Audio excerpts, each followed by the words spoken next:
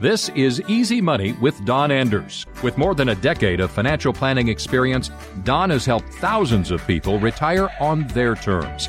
He's been seen in the Wall Street Select, the Miami Herald, and on major television networks like NBC, CBS, ABC, and Fox.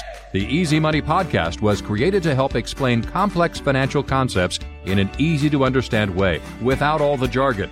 Now it's time for Easy Money with Don Anders. Okay, I use one of the highest priced phones out there as an example, but I'm going to show you why I even think that's a good experience. If you're sitting here with a phone that has barely any battery life, you're having to sit by a wall while you're on it, maybe the camera's not that good, maybe you have a cracked lens, or maybe it's starting to shut down because the memory doesn't keep up with the system updates, I think you should consider getting a new phone, and here's why.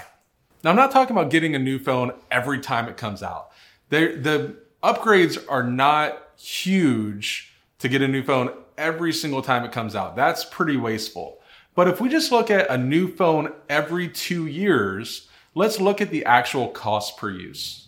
Recent reports have said that the average American uses their phone 24 hours a week. So that's about 3.4 hours per day that they use it. Now, that's the average American. Americans between the age of 16 to 26 actually use their phone about 37 hours a week. But we're just going to go on the average and say that you use your phone 3.4 hours per day. Now, if we buy a brand new phone once every 2 years, that works out to $2 per day to have a new phone. Now, if we break it down per hour, we're looking at 58 cents per hour for a new phone. You might say, okay, yeah, but that's a lot of hours. That adds up. Well, let's break that down with every other form of entertainment or every other form of use that you have.